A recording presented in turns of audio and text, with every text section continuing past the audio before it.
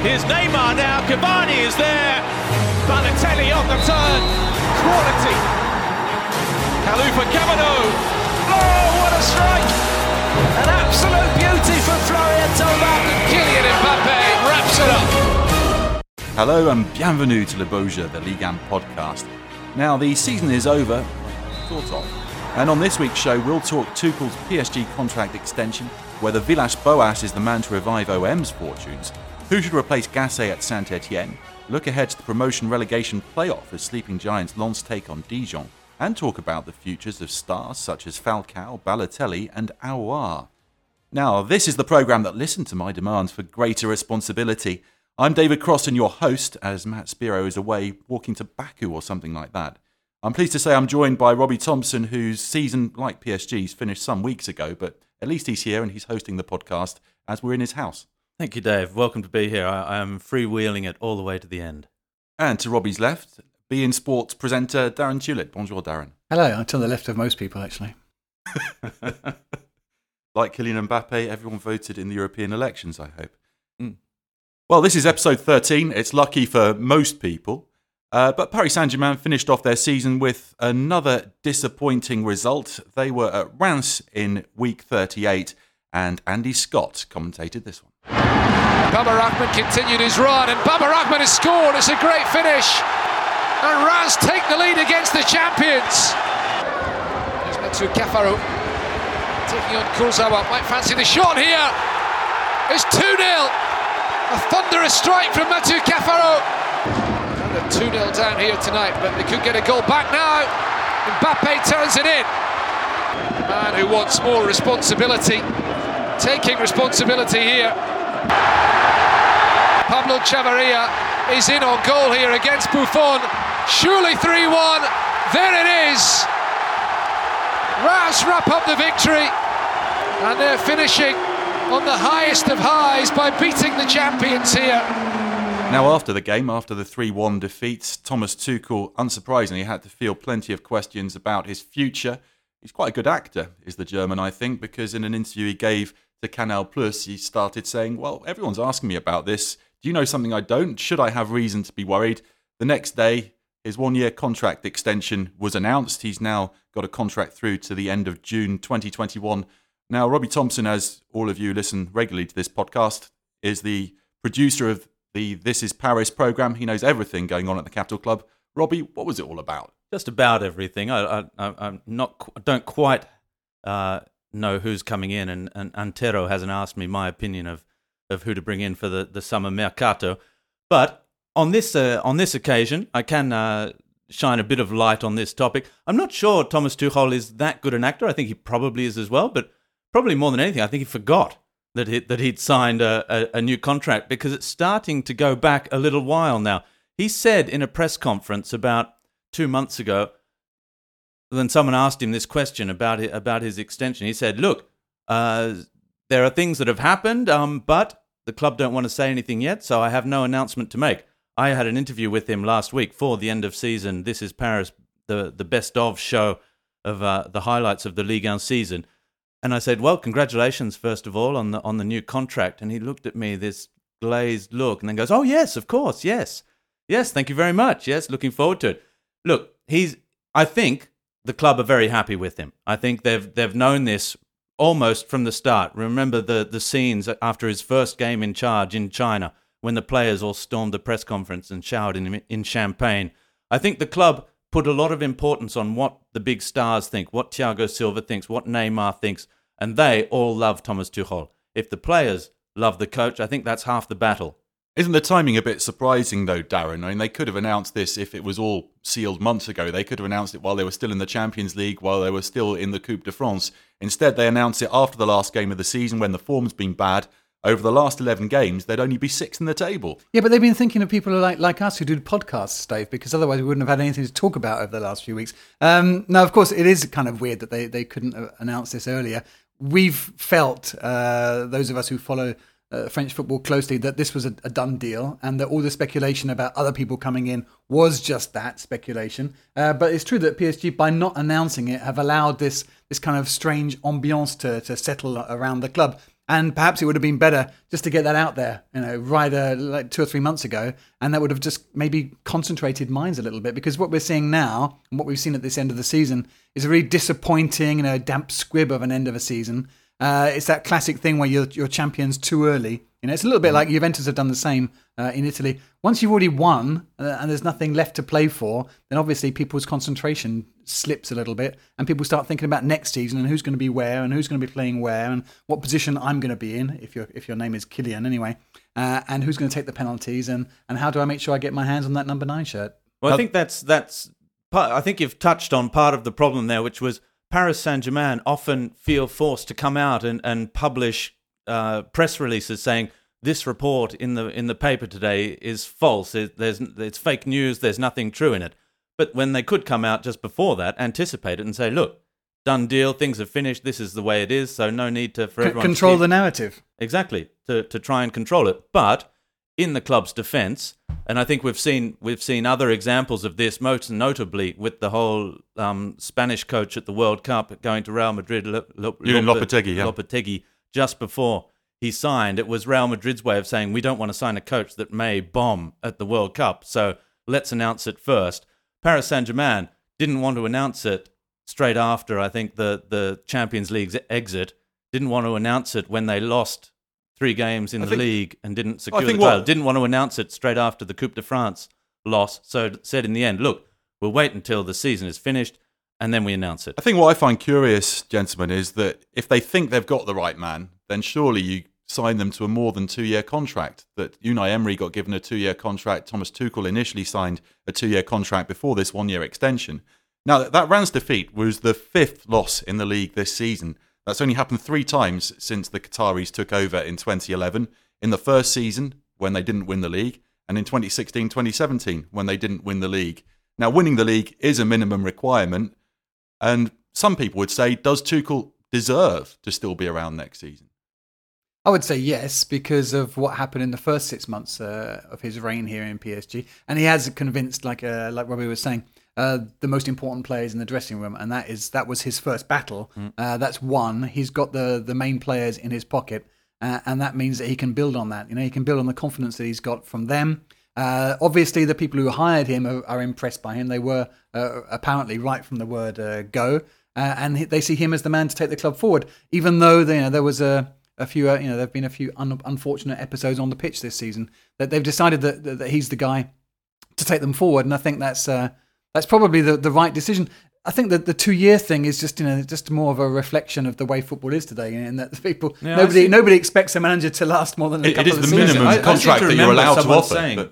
Sorry? In France, that's the minimum length of contract that you're allowed to offer is 2 years. Okay, well, I seem to remember something a few years ago, perhaps when Laurent Blanc had just finished his 3rd year and there was no more 2 years, despite the fact he'd signed for them, was that a cycle is only 2 or 3 years for a coach. And maybe it was Montagnier who said it, who's now at Lens and might be back, but might have just to leave. Jose Mourinho. I think he's just about at the end of his own cycle, if that's the case. But the fact that a coach only has so many ideas, has to motivate, and the likes of Ferguson and Wenger there, it's very rare to see a coach manage that, or Stéphane Moulin at Angers, who's been there for a decade now. Now, we've got to talk about player power, Darren and Robbie, because Thomas Tuchel made it known publicly that he was against Neymar being allowed to return to Brazil ahead of this last game of the season against Rennes. That despite Neymar being suspended, someone else, according to the reports at the club, allowed Neymar to leave. Tuchel says everyone has to pull in the same direction. In the light of that Neymar incident and what Kylian Mbappe said last week, is everyone pulling in the same direction? Well, Robbie's going to tell us who that somebody else was, I guess. They gave permission to... I mean, this is an amazing thing. Seriously, guys, this is an amazing thing, isn't it? We're at the last week of the season. Neymar, as we know, is suspended and everything. But rather than hang around for that last game, okay, it doesn't mean much to PSG. He just goes off to Brazil again, just again underlying the whole problem that there is around him at PSG of this superstar player who has missed out, unfortunately, through injuries on the big games since he's been here, who came to PSG apparently to step up a level and trying to win the Ballon d'Or because he felt that he couldn't do that whilst playing in the shadow of Messi, which he was probably right to think. But he's come here and you got the impression sometimes, let's face it, that he almost considers that he's above the competition in a way. I mean, I love watching Neymar play, and he's one of those guys who I would gladly pay my ticket to go and see in a stadium week in, week out. But you can understand why some people are frustrated at the way things go on, because that kind of attitude, he's often, he's back in Brazil for the carnival, he's playing poker here, he's being filmed doing that, he's dancing in the streets or whatever, whilst other people are playing week in, week out. And now he doesn't even hang around for the last game of the season. He's already back in Brazil to have a little bit of a breather before the Copa America. I mean, good for him, but it does kind of betray for me the fact that you wouldn't see this in what we consider to be big, well-organised clubs. I can't imagine a star player of Juventus or Bayern Munich disappearing before the end of the season like this. I think there's such an aura around Neymar as well, is that if it had been at Barcelona where you have other great players, perhaps it would almost disappear, because Messi is still on the pitch. I'm not excusing the fact. Thomas Tuchel in the press conference, he did say, look, it's not a sporting decision because the player is suspended. So he wasn't in my plans. He's not been taken away from my choices for this weekend. So once that's the case, then look, the club makes the decision it wants. He also did say that, and exactly what Dave just said, next season, and I think this is the big turning point. I think next season that we will see a lot stricter, more German-style Paris Saint-Germain, if you like, less laissez-faire, the French way of, look, he's an artiste. We let him for an artiste to express himself on the football pitch. He needs to feel great. He did it last year. He went back to prepare for the World Cup. This year, he's gone to prepare for the Copa America. Paris always had this problem. Remember when Ronaldinho was here under Luis Fernandez, and he too was this free spirit party artiste, party/artiste. Kept a lot of nightclubs going in Paris, yeah. But I remember, I remember this story. It was a fantastic story at Bordeaux, and it included Jean-Louis Gasset, who we're going to talk about later, with Souleymane Diawara, who was a fantastic central defender. He was at Bordeaux. They were champions. They were clear at the top, and they had a very difficult cup game where they only just got through after extra time against a third division side, I think it was, or second division side. And Laurent Blanc went into the dressing room and he said, that's it. No more partying. All of you, we're going to concentrate on winning this second Ligue 1 title in a row. Or maybe it was the first one, 2009. Nobody going out, everyone focus. And so Souleymane Diawara said, okay, I think he's looking at me. I'm going to really be careful and be solid here. And form started to drop. Souleymane Diawara was struggling. One of his teammates said, what's going on, man? He goes, I don't know. I'm trying really hard. I'm not going out at all. I'm just... And after one game, Jean-Louis Gasset came up to him and said, Sully, Thursday night, students' night, on the town in Bordeaux, go. Well, talking and about... they said, what? No, coach, I'm being really good. No, go. Talking go about party. partying, Rob. And he came back to his best form. Yeah, he was back because some players need that. Sure. And Souleymane Diawara was that person. Now, Paris Saint-Germain were in Champagne country, and according to reports, Paris Saint-Germain refused the offer of a Jeroboam of champagne, which is 4 bottles of champagne. 3 litres. 3 litres of champagne in a single bottle. And all season long, Reims have been presenting these to France's World Cup winners as a way to say thank you. So Steve Mandanda, Florian Thauvin received one when they went there with Marseille. But Paris Saint-Germain didn't want that photo opportunity, apparently. They could have had a better party. Adil Rami got one as well, Dave. He deserves one. I mean, as long as he didn't do to that what he did to the fire extinguisher. Anyway, we do have an email from a listener, and you can contact us at ligueandpodcast@gmail.com. That's LIGUE, the number 1, podcast@gmail.com. And a regular correspondent, Adam Cyrulnik, has been in contact, and we have covered some of the points that he mentions in this letter to us. Let's call it a missive. Bonjour, Ligue 1 crew, he says. As an OM supporter, I'm no means a PSG lover. Mbappe's recent statement got me thinking about how Neymar is viewed. I'm of the belief that Ney thinks he's bigger than not only PSG, but French football in general. Mbappe speaks of wanting more responsibility, while Neymar seems to avoid responsibility when things aren't going his way. He's been in Paris for 2 seasons and has only played in half of the club's Ligue 1 matches. He gets injured and magically returns when Brazil calls. And of course, there's always the carnival/sister's birthday streak he's been going on. Is Neymar not the real villain here? Well, thanks to Adam Cyrulnik for getting in contact.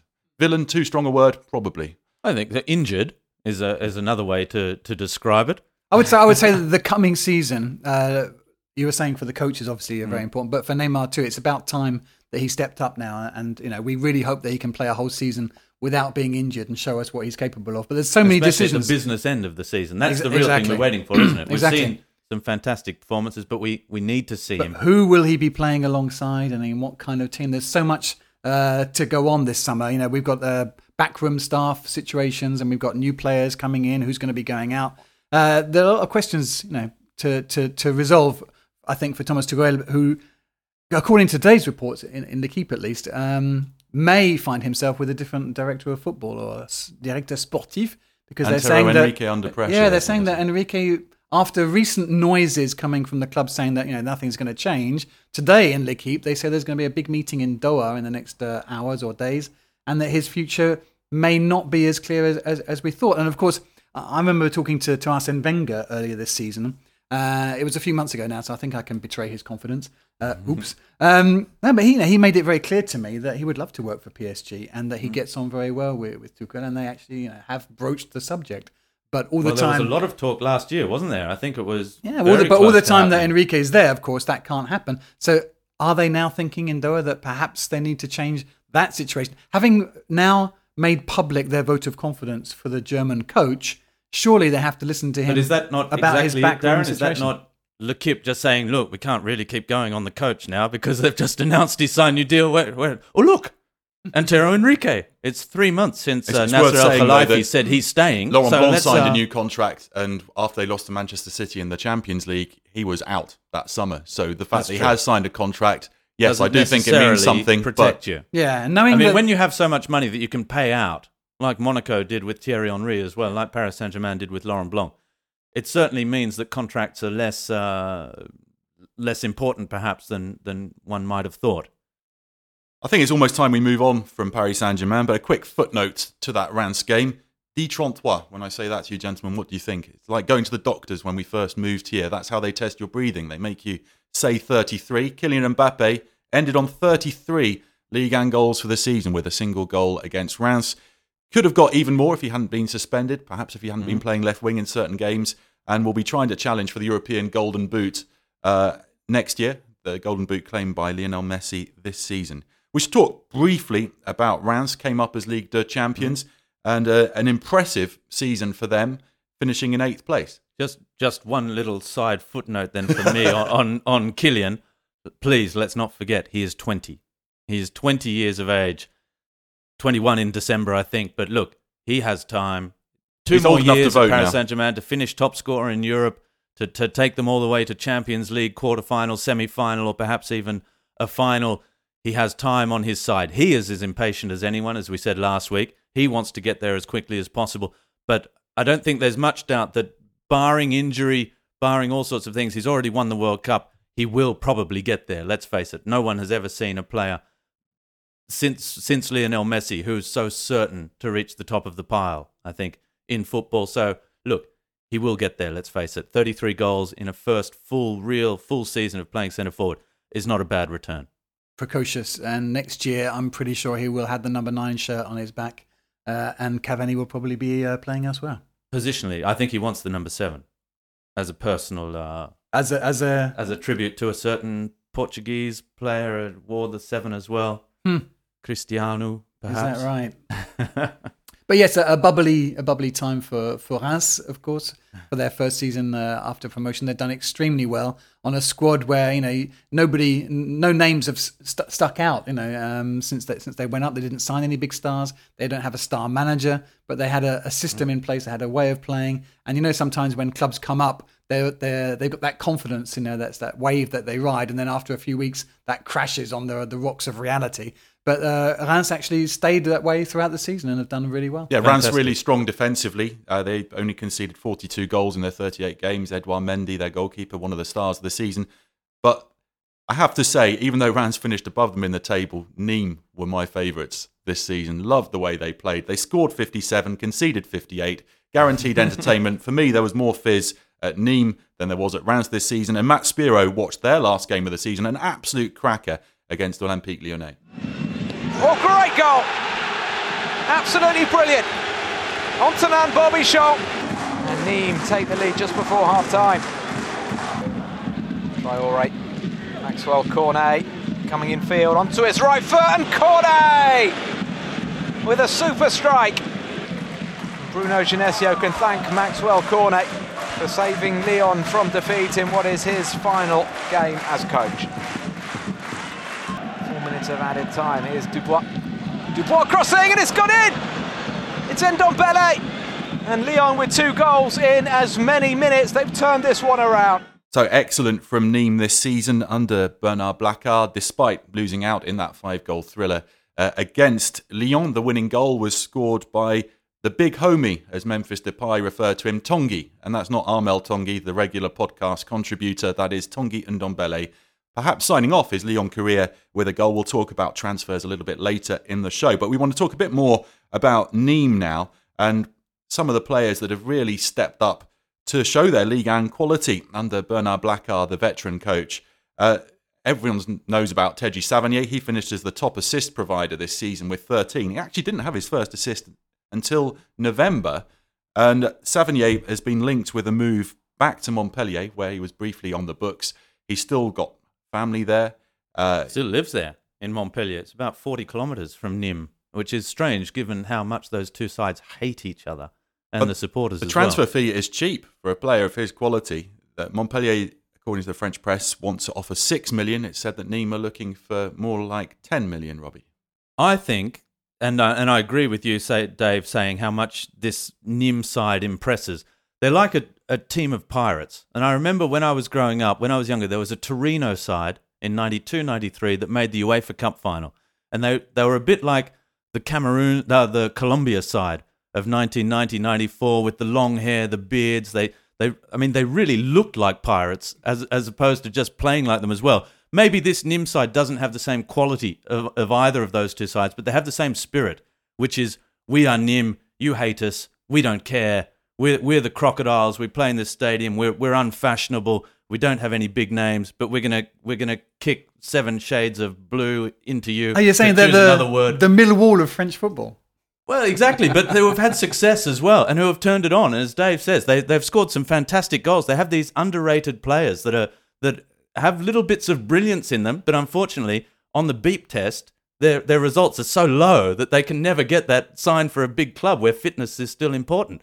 Here at Nîmes, organised, but they play on spirit. They're all matadors. We've seen Ripard when he celebrates a goal, because that's a strong part of the culture down there in the corrida, south. the bullfighting. Look, you can have your ethical disagreements with it, but you have to appreciate that Ripard he's so integral to that local culture. He's Nîmes born.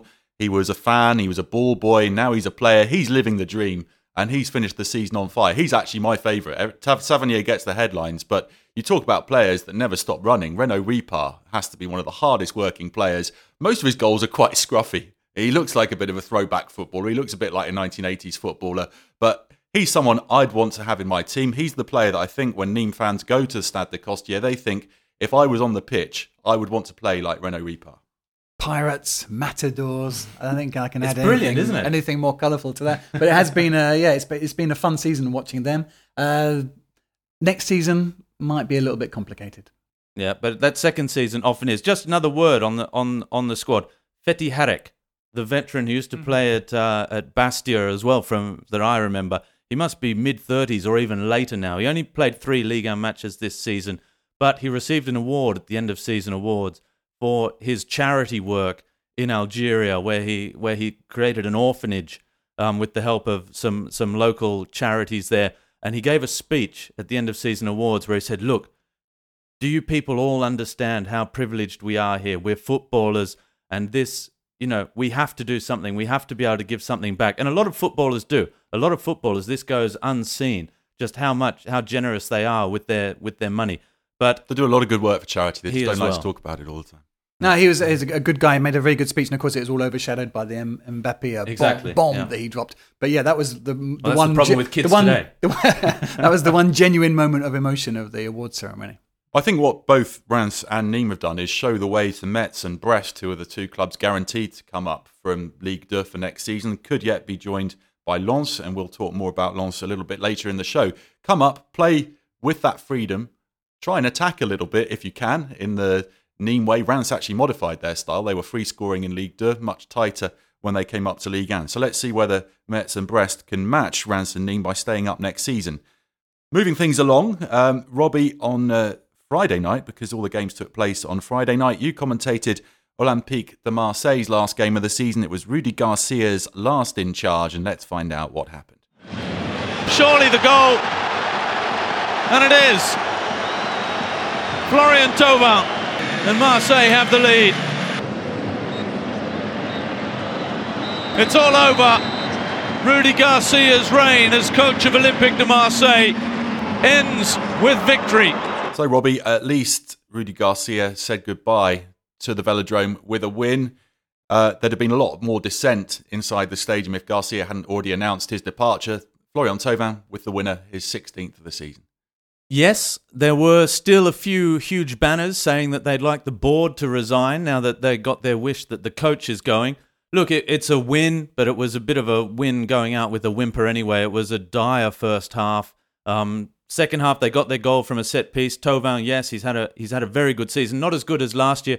Thauvin, incidentally, at the interview on pitch side at the end of the match, said, "Look, I don't know where I'll be next season," without saying explicitly, "I could be leaving, I could be staying, I don't know." And when he was asked the question again by the journalist on the sideline, he said, "Look, I've already said all I'm going to say." It was a little bit of an ambiguous Kylian Mbappe launching I think in recent weeks thing. it's moved closer to Thauvin hinting that he's going to stay rather than leaving. But, well, yes, but Don't you get I'm the sure he feeling- wants things to change Don't you get as the well. feeling that when you feel that the club wants to sell you because you're perhaps their most valuable asset, that's when you start digging in your heels to make sure you get a better deal? Exactly, and to make sure that, yes, you have to be pried away Yeah, and from the there. fans blame the management, not They you. have a lot of players that are in this situation, don't they, Marseille? I mean, they should never have been in that situation when you look at on paper, their squad. They have a very good squad. I think Rudy Garcia, he said in his post-match interview, "Look, I put my hand up. I'm the number one responsible for this situation." He is. And I think a lot of people should hope that the new man that's coming in, if they manage to hold on to a lot of these players, bring in a couple, importantly, at the back, perhaps in central defence where they need something, another player in midfield, depending on what happens with Strootman, for example. But look, Mario Balotelli, red card, as he leaves and goes out of French football in controversial fashion, a little bit the way it's always been. Is he definitely going to leave, Mario. though? And he was saying he doesn't he's out know of contract. he's out of contract, but he says he doesn't know what Marseille want. He's enjoyed his time at Marseille. He's done very well at Marseille. He scored 8 goals in yeah. 14 matches, 7 of them at the Velodrome. Yeah, he's But done very well. He got lucky and putting a few headers in from corners. Let's face it, his current situation is just one of the most frustrating football stories of recent years, in my opinion. Watching this guy stroll around a pitch as if he's having a little practice game with some friends, week in, week out, whilst drawing an enormous salary and wasting his talent. It just kills me. I mean, I just think this guy has lost the plot, and I'm really saddened by that because I loved watching his joie de vivre, when he was younger and having fun. And when he was in Manchester, despite all the headlines from the English press and everything, you still felt that he was enjoying his football. These days, the smile isn't so often there, and there's a kind of nonchalance and a shrug of the shoulders, and you just think, hang on, what on earth does he actually want? What is he looking for? He's just going from club to unlikely contract to another unlikely contract, and you can't work out whether he's actually ever going to find the form that he once showed. He spoke about his playing style over the weekend as well in an interview. He said, "Look, I'm never going to press like Carlos Tevez. That's not my game. I'm there to score goals." I think anyone who watches Marseille has to say that he does just walk about the pitch. He's got to move a little bit more. There were a couple of games right at the start of his Marseille career where I think Broke into a trot. Well, I think when you see someone like Lucas Ocampos to your left and you see how hard he's working, you sort of factor up how much you're going to run around just so that you don't look as ridiculous. But that tailed off. Yeah, but I know, Dave, in the great Northern English tradition, you hate a prima donna type or a number 9 that's just there to not work for the team as well, or an Argentinian number 10, for example. But I think, it's up to the coach and the club to use Balotelli, to get him motivated, to get and use him to his best. And when you, like you say, you've got Thauvin or Campos, you can have Luis Gustavo, you could have Dimitri Payet playing just behind him. You do have players there that can draw the best out of Balotelli. Look, let's face it, scoring goals is the hardest thing in football. That's why you have a player like that. He can hit the leather off a football. He can place it. He can take free kicks. no, he's not in the best form. He's a giant of a man. He's good in the air, and he understands football and reads the situation well. They scored a fantastic goal a couple of weeks back where he was involved twice in the build-up with Hiroki Sakai. I can't remember who scored now. Valère Germain putting it in the back of the net. It was a fantastic goal. If you get the best out of Balotelli, he's still worth something to your side. The trick is that it's up to you to get the best out of him. And his wages are huge. And he was on more money at Marseille than he was at Nice, who he left in January. So, guys, given that Marseille aren't in Europe... This one will roll and roll. It will go on all summer, and eventually he'll sign as a last-minute, at Atalanta. A last-minute Atalanta in the was the club Champions that's League mentioned. as of last night, and he was already linked to Atalanta about 2 months ago, I think. The last thing they need is him.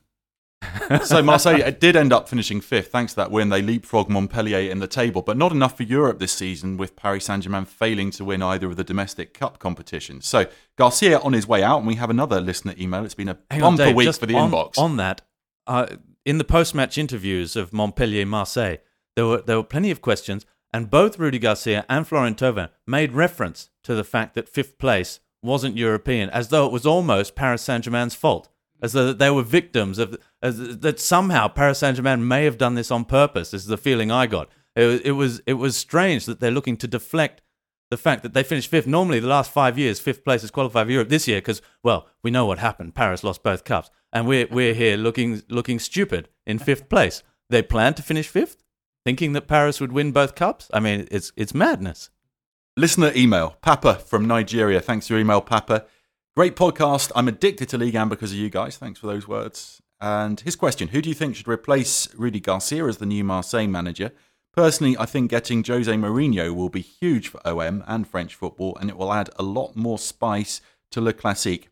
Well, Papa, I think Jose Mourinho is too expensive for OM. Instead of the special 1, they might get the special 2, as Andre Villas-Boas was known early in his career after winning the Europa League with Porto in 2011 at the age of 33. Villas-Boas said to be Sporting Director Anthony Zubizarreta's top choice to replace Garcia. He's been in Monaco at the moment because he was there for the F1 Grand Prix, loves his motorsport, took part in the Dakar Rally in 2018, did Villas-Boas. But he's not coached for 18 months. His last job was with Shanghai in China. Darren, is Villas-Boas the right man for OM, and is it the right place for him to get back into the top European game? Yeah, I think you've hit the nail on the head with the idea that he's not worked for a while, which is why he's probably interested in getting back in via Marseille, because a couple of years ago he might have thought that that's not the job for him.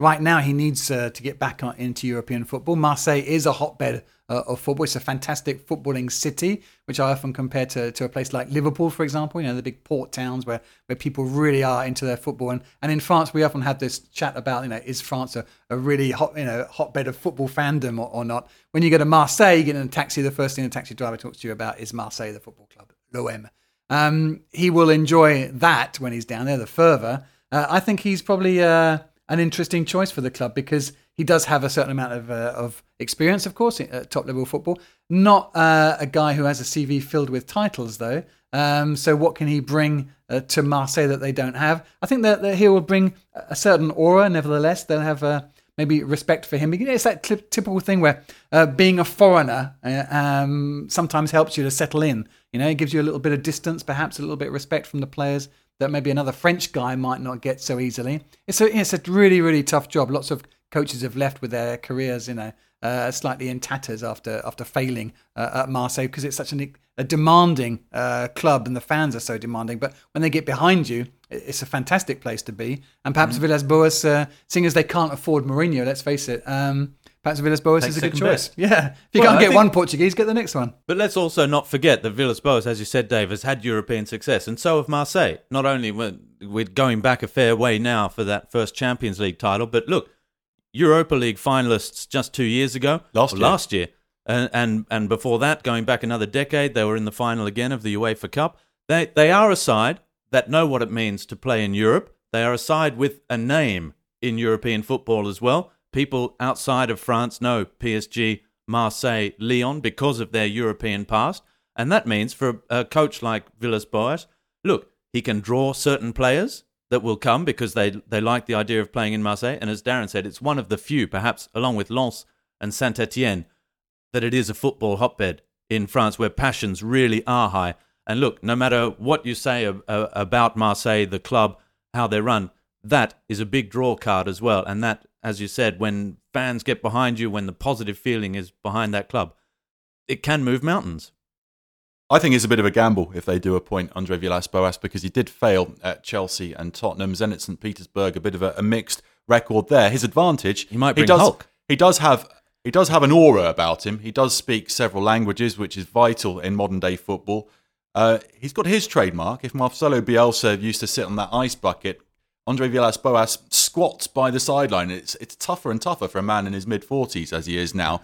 I worry that perhaps he should wear darker trousers, because when the Marseille fans turn against you, it can get a bit squeaky, let's say. Other names that were talked about, Gabriel Heinze, Laurent Blanc, former Marseille players. I'd have liked to have seen Laurent Blanc come back to French football at Marseille. That would have been a real challenge for him, particularly as he'd probably be without Jean-Louis Gasset, who has been his sidekick throughout his biggest successes. Heinze managing at the moment in Argentina, and he was a warrior on the pitch, loved by the Marseille fans, but seemingly out of the running now. Well, I think if Gabriel Heinze goes to Marseille, that will definitively end the good terms that remain with a few people of his relationship with Paris Saint-Germain as well, because he was at Paris Saint-Germain before he went to Real Madrid and Manchester United as well, before returning to French football with Marseille. Look, Heinze, he's that type of player that will win fans over everywhere. Lyon have shown in the past that they love bringing back former players to coach. Maybe that could work for Marseille. I agree with you, Dave. I would have loved to see Laurent Blanc at either Lyon or Marseille. Laurent Blanc at another big French club. I think he's a player with that big club experience when he was a player, now a coach with experience of winning titles. That would have been great to see him bring his calm and his ideas to a big French club, but looks like it's not going to happen. You know, guys, that I'm not one to name drop. So I was having dinner with Laurent Blanc the other day, and true story.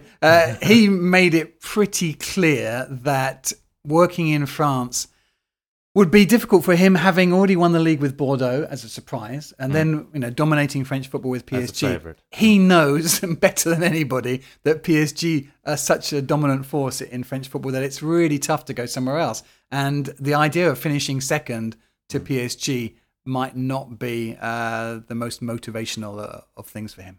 Well, other coaching changes are afoot. Juninho and Silvinho have already flown in to Lyon. Juninho's the sporting director, and Silvinho, the new coach, taking over from Bruno Genesio. I saw the photo of Jean-Michel Aulas with the two of them at the airport, and there were so many jackets and jeans there. I thought I was looking at the new presenting team for Top Gear. So they're going to be officially unveiled this week. You didn't see the little video where we could hear the few words of English in between Jean-Michel Aulas and Silvinho. It was very, very polite and clear. We're very happy to have you here. I am happy as well. It was. I'd like to underline the passion of this, club president that is Jean-Michel Aulas, who's perhaps not that well known outside of France, but who's just done an absolutely amazing job. And he's a very controversial figure here in France, of course, because he's very outspoken. In English football, we don't really see or hear club chairman very often. In France, it's completely different. He's a bit like Donald Trump with his Twitter account, isn't he? Well, yeah, he's not as bad, but. Without the extreme views, but views nonetheless. But Aulas is very outspoken. He's exactly a constant presence. But he built this. He took over the club when they were in the second division more than 25 years ago, and has made them into a major force. A force to be reckoned with some fantastic victories, trophies, players, and managers. And to see the passion of this guy, who's well past the retirement age, going to the airport himself to be there, because he has this childlike, enthusiasm still, which I really enjoy. And I liked seeing him. The fact that he actually went to the airport himself, he could have sent anybody to go and pick them up. About 2 months ago, he went around all the supporter groups and sat down with them, because they were unhappy with the coach and with certain selections, and they felt the players weren't. And he went himself and sat down with all the ultras. I remember last season he was in with the ultras. Right, for the Saint-Etienne game, he let off a flare. In the Europa League the previous season, when there was terrible events, to be honest, in the stadium in the game against Besiktas, and there was a pitch invasion. Let's call it an invasion. It was more for their own protection, because there were so many flares being thrown inside the ground, and for a while it was touch and go as to whether the match would resume, and Olas went over and he helped calm the situation down. He has a great influence on those supporters groups. But let's move on to talk more about the managerial merry-go-round, as our executive producer Ian Holyman likes to refer to it. Brest have already appointed Olivier Dall'Olio, the former Dijon coach, who was really unlucky to lose his job there. Some debate about Vahid Halilhodžić. That might yet work. The Dijon switch. We'll have to wait and see. It was underlining as well that the Brest have just won promotion and their manager resigned.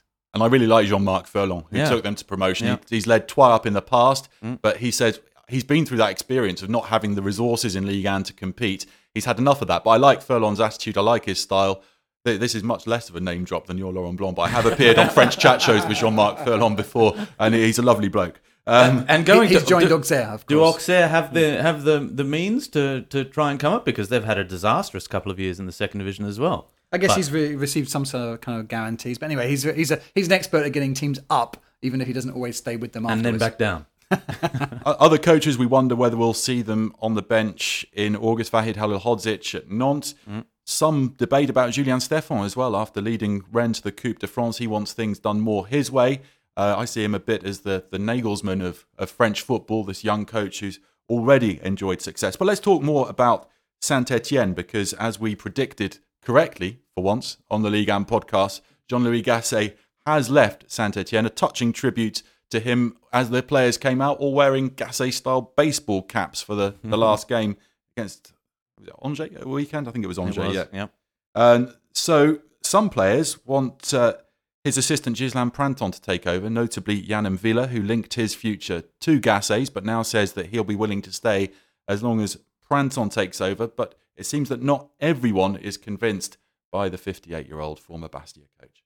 I think it's old school football, isn't it, at the moment, with Jean-Louis Gasset and Gislain Printemps. And I think in some respects, Yann M'Vila appreciates that out of them, and probably Remy Cabella as well. This Saint-Etienne squad, as we said about Marseille, Lens, it's the football hotbed. They've got two old presidents who are both mad Saint-Etienne fans as well, often clouding their judgment perhaps, and not always in the best interests of the club. But you can't deny the fact that they bleed green, the two presidents. The players, I think, they're all players that have had huge potential and have ended up somehow in Saint-Etienne by mistake. Yann M'Vila, he hasn't escaped controversy throughout his career, and he's sort of come back here and he's found just the joy of playing football again in front of passionate fans with these two old coaches that and I'm not saying they're limping around or with walking sticks, but there's something probably really refreshing that there's no artifice. It's just, here we talk about football, here we play football, and the results have been there as well, because Saint-Etienne, there could be huge pressure. A foreign investor could come in and think, I want to turn all this passion into transfer deals and money and a new stadium. And this is just old school French football, the most successful club in terms of league titles in French history. And they do things the Saint-Etienne way. And look, I think it's great that Yann M'Vila says, I don't think it's necessarily a player's place to say, look, if the coach leaves, I'm leaving. They have different contracts. They're. But they came in for Gasset, a lot of these players. He brought them in. But that happens all the time. You have stories of players who say, look, I was brought in by this coach. 3 weeks later, he was sacked. I never played again. Sometimes that happens in football. You have a little bit of a problem at the club, though, because you mentioned there are co-presidents, co-chairmen. They don't see eye to eye very often. Roland Romeyer and Bernard Kayat. Yeah. Romeyer is seen as the penny pinching part of this couple, and he wants probably to go with Printemps because that would be the cheaper option. Kayat apparently is more interested in bringing in a bigger name, and this is one that could roll on for a little while. You say Romeyer is penny pinching. He once gave me a free lunch at the Saint-Etienne training ground, so thanks for that, Roland. We have another listener email relating to Saint-Etienne. And it's from Andrew Foote, who says, I'm a Ligue 1 fan in Canada and a supporter of AS. That's Association Sportive de Saint-Etienne. If Jean-Louis Gasset leaves, it will be a big blow to the club. Well, he has left now since this email was sent. The way he's righted the ship after the disastrous 2017 season with Oscar Garcia leaving and Julien Sablé coming in before Gasset's arrival is nothing short of remarkable. As bad as they looked midway through last season, it's remarkable that a spot in Europe's been secured this season. After that thumping by Lyon and Garcia's departure, fourth place a year later seemed impossible. He also says hats off to Christophe Galtier as well for the job he did in Lille. While I get the impression that not all of you are Galtier fans, As a Saint-Etienne fan, his departure from the club was a sad moment for me. I certainly held him to be on the best coaches of the last little while for Les Verts. His long tenure at Saint-Etienne is to me sign of what he brings to a club in a league that seems to cycle through coaches at an above-average rate. Keep up the good work, chaps. Regards, Andrew Foote. Thanks for the kind words, Andrew. Very good, Andrew. So, Monaco were still in slight danger of finishing 18th and going into the promotion-relegation playoff, coming into their last game of the season, which was the Côte d'Azur derby at Nice, as Patrick Vieira's Les Aiglons chased 7th in the table, and I commentated that one. Attal, dangerous ball, and it's an own goal. Benoit Badiachil. Nice 1, Monaco 0. The 18-year-old putting through his own net. Le Bihan for 2-0. He goes for power, and the injury-plagued striker has his first Nice Ligue 1 Conforama goal in over 2 years. It means so much to him. All those long hours put in rehab are worth it when you manage to score a derby goal like that. Cesc Fabregas missed loads of chances in that game. His finishing was abysmal.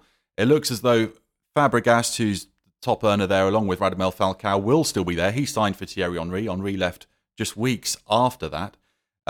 Leonardo Jardim back in, but Captain Falcao, who has almost single-handedly kept them up this season with his 15 goals, might well be off, linked with a return to Atletico Madrid, and Valencia also have Champions League football to offer him.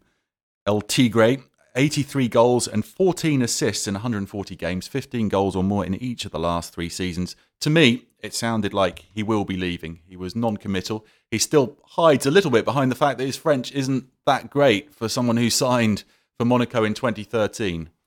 He's been a fabulous player for them, and it's true that his goals this season have been of an utmost importance, of a dreadful season for Monaco. To see them flirting, with the relegation zone as they have been the last few weeks has been one of the most surprising things of the season. They're in dreadful shape and a lot of rebuilding to be done over the summer, but they've got an enormous squad, and if you can sort things out and get everybody fit again, then they have some very talented young players who will be better and stronger probably for having lived. They have more than 70 professional players under contract. Yeah, they signed 21 players over the last 12 months. Most of them have been terrible.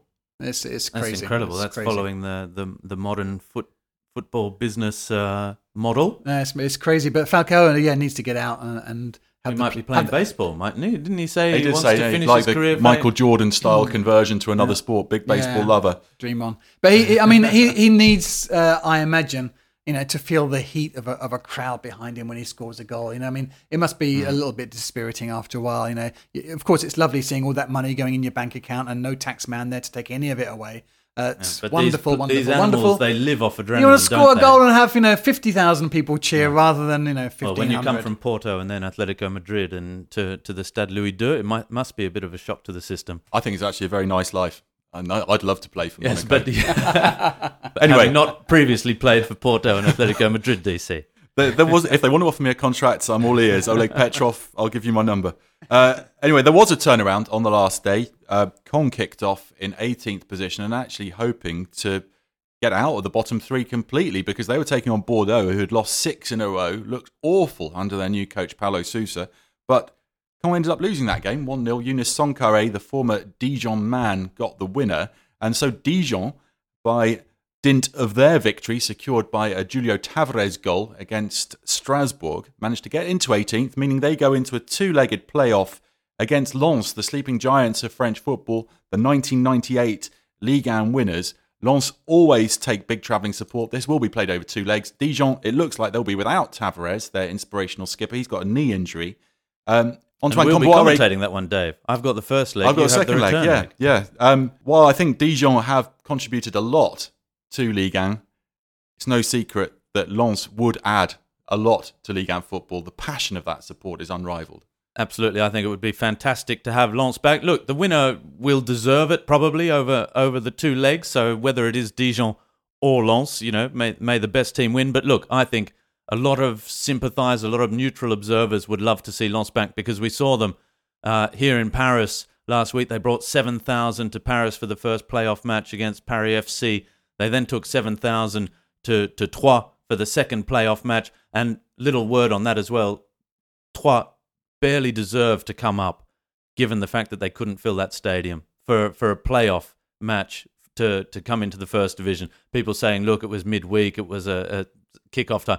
No excuses. If you want to see your team come up, if you're in the playoffs, you have to fill that stadium to get behind them. The Lens fans were there in huge numbers, and just for that alone, great to see, hopefully, Lens back in the top flight. Was that your mini coup de gueule? Mini coup de gueule. Yeah, shouting at the Troyes supporters. Well, it's just disappointing. For not turning up. Even Amiens, I haven't been a big fan of Amiens, but they filled the Stade de la Licorne last weekend and got a huge win. You can see how important the fans are. They had a walk in Amiens. We've hardly seen a fan in Amiens all season, but when it counted, when they needed that game to turn it around, because they were also in danger of coming down, the stadium full, fantastic atmosphere. They got a 2-0 victory. Well played, Amiens. You deserve it. So the andouillette will remain in Ligue 2 for next season, this famous sausage from Troyes. They refuse to tell you exactly what's in it, and that's probably best, actually. It's like an Aussie meat pie. There are some of my French friends say to me, andouillette, is a bit of a delicacy, would perhaps be being a bit too polite for it. but they say, the more it smells bad, the better it is. Yeah. But they rate it on an A system, don't they? So you want to have the 5A rating andouillette. I'd hate to taste a 3A rating andouillette. Really not something I would recommend. No, don't go there. Don't go there. I remember I ordered it once by mistake and I forced my way through about half of it, but it's just horrendous. Well, Guillaume Gillet, the captain of Lens, is probably their best known player, the Belgian international who we've seen before in Ligue 1. And so we'll find out, and we'll talk about this next week on the podcast. Absolutely. Who's in Ligue 1? Will it be Dijon staying or Lens going up? If Dijon go down, of course, Antoine Comboiré, the coach, manager at Dijon, will have taken down 2 sides. He started the season with Guingamp. Quite a feat. And he's a former Lens boss as well. So in keeping with recent weeks, let's call it the Comboiré code, just because that's what we're doing with every game now. So anyway, we're getting quite close to the end of this show. We need to go through some transfer rumours, a bit of tittle-tattle, a bit of yes, no, will they, won't they. This is the bit everyone's been waiting for. So let's start PSG. Mbappe to leave, Rob. No. Darren. Absolutely no chance of that No chance. happening. Neymar, no chance of leaving. Probably Antero Henrique, no chance of leaving either, I would say. Now, I saw a photo of Adrien Rabiot posing with the Hexagol trophy in the physio's room last week. He's not played for months. Most people have probably forgotten he's still on just 14 PSG's matches books. for Adrien. He will be leaving. I don't think there's much doubt about that. Hasn't been much doubt about But that where? for a while. Look, who knows? It's a very well-kept secret. He's not replying to my text messages where I just wanted to see how he was getting on during this difficult situation. I think he's burned a lot of bridges, not in a bad way, but to sort of try and protect himself of this current situation. It's a shame. He's a really lovely guy, Adrien Rabiot, and it's a real shame to see what's happened to him over the last 6 months. I hope he starts playing football again. I hope he starts enjoying his football again, because he is one incredibly talented central midfielder who doesn't like to play number 6 by all accounts, but I'm sure he will find a number 8 role, a box-to-box role. His idol was Steven Gerrard. Look, I hope to see him back on a football pitch soon. Here's a segue for you. Steven Gerrard, ex-Liverpool. James Milner, current Liverpool, but out of contract at the end of the season after the Champions League final. He's now 33, but would he be a good fit for Paris Saint-Germain, Darren? Certainly not. Look, I think Paris Saint-Germain, I agree that James Milner's perhaps not the ideal situation. But he'd had something they didn't have this season. He's hard-working, disciplined, and motivates the squad. You wouldn't have had Manchester United running through PSG the way they did if they You're not going to bring midfield. in somebody at that age, No, are you? I think No, a bit older, They did Buffon. just bring in Gianluigi Buffon. Dani Alves. But I think they do need a player like this, a player that everyone thinks he's not good enough to play for Paris Saint-Germain. I remember... Oh, they had one. He was called Blaise Matuidi. Exactly. That's exactly what I was just going to say. Every season, people would say, look, Blaise is going to lose his place. But not on the replaced side his now. running at all. It was the same with the Milner national always side. covers the most ground of any player. Exactly. In his younger days, I used to look at those stats at half-time and think, I've not seen him do anything in the whole of this half. Yeah, I don't but he's know there. I don't know where he's running. Is Exactly. he running up and down on And the every spot? season, it's, Blaise is going to lose his place in Paris Saint-Germain. Blaise won't be first choice in the France national team. And when you win the World Cup and when Paris win the League and they're in the big matches at the end of the season, Blaise Matuidi is there.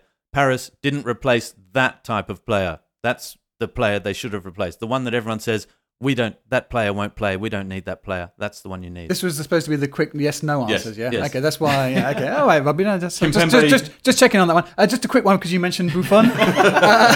If one player needs to go, it's him. I mean, this was a nightmare situation. You should never have brought him in. It's like it was we can have a big star, in the club, and you don't need him. He had a shocker against Reims. That surely should be his last game. Kimpembe to stay, Kimpembe to leave. Difficult season for him. Difficult question, Dave.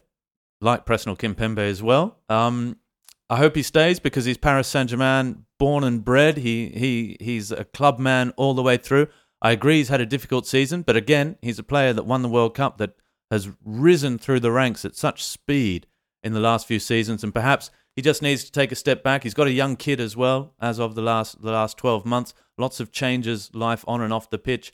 I hope we can come back and see the best of Presnel because physically he's an absolute beast. And he's a good footballer, technically strong.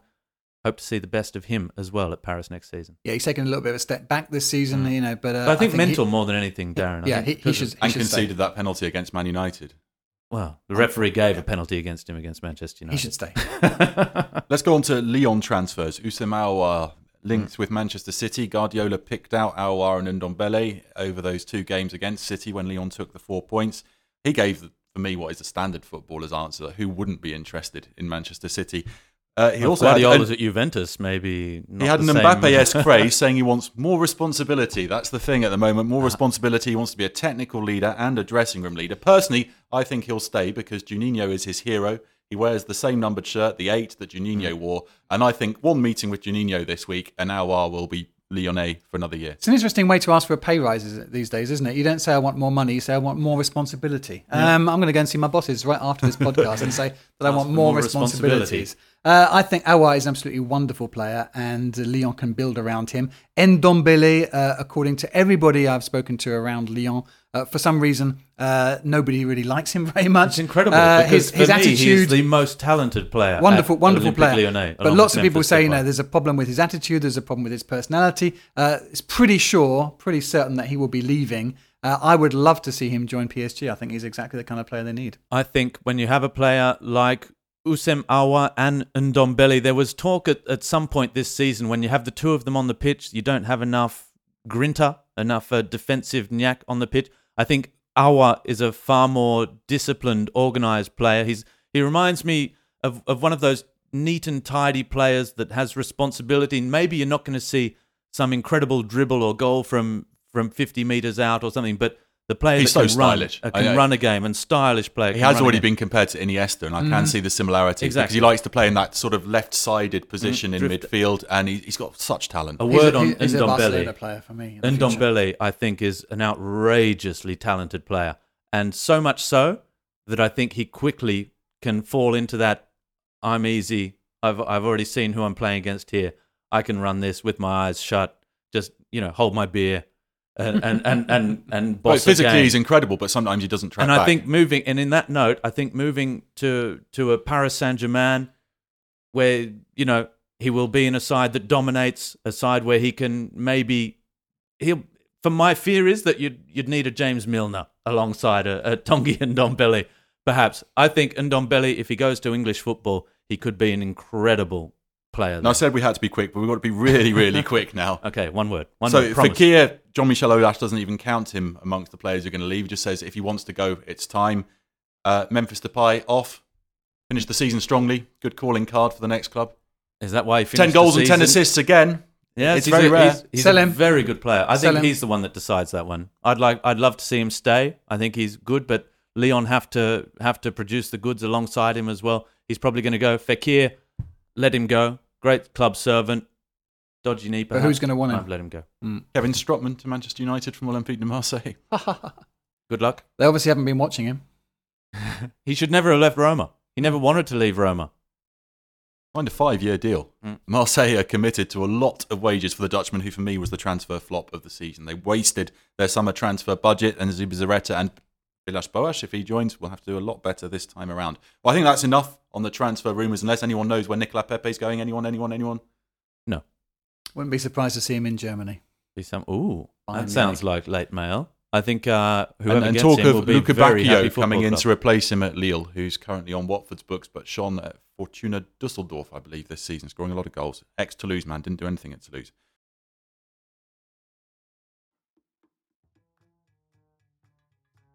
But it is time for Bon Voyage.